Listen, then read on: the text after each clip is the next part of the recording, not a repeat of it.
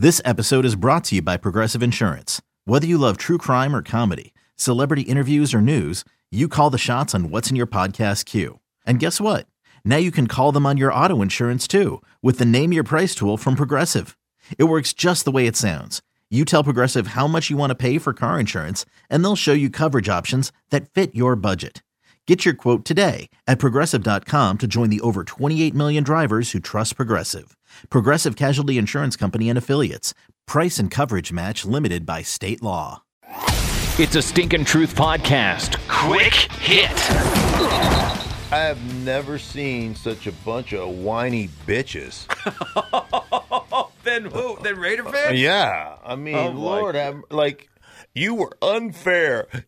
You're biased against the Raiders because you play for the Broncos and you hate the Raiders. You know, I mean, first off, I don't hate the Raiders. I was 11-1 against their punk asses. I love the Raiders.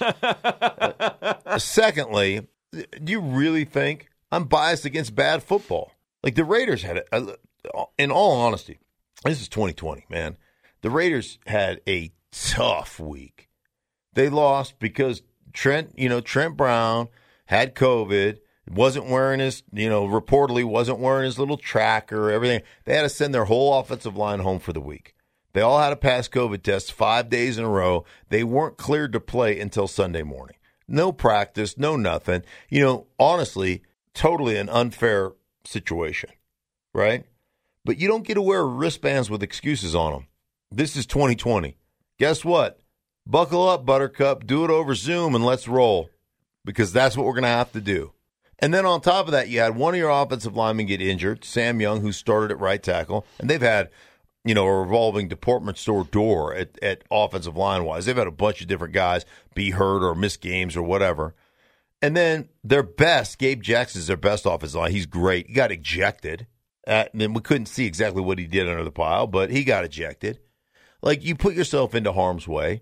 And people are like, well, you were so busy kissing Brady's ass. And he accounted for 5 freaking touchdowns, people. He threw 4 dimes, and he had a rushing touchdown and a sneak.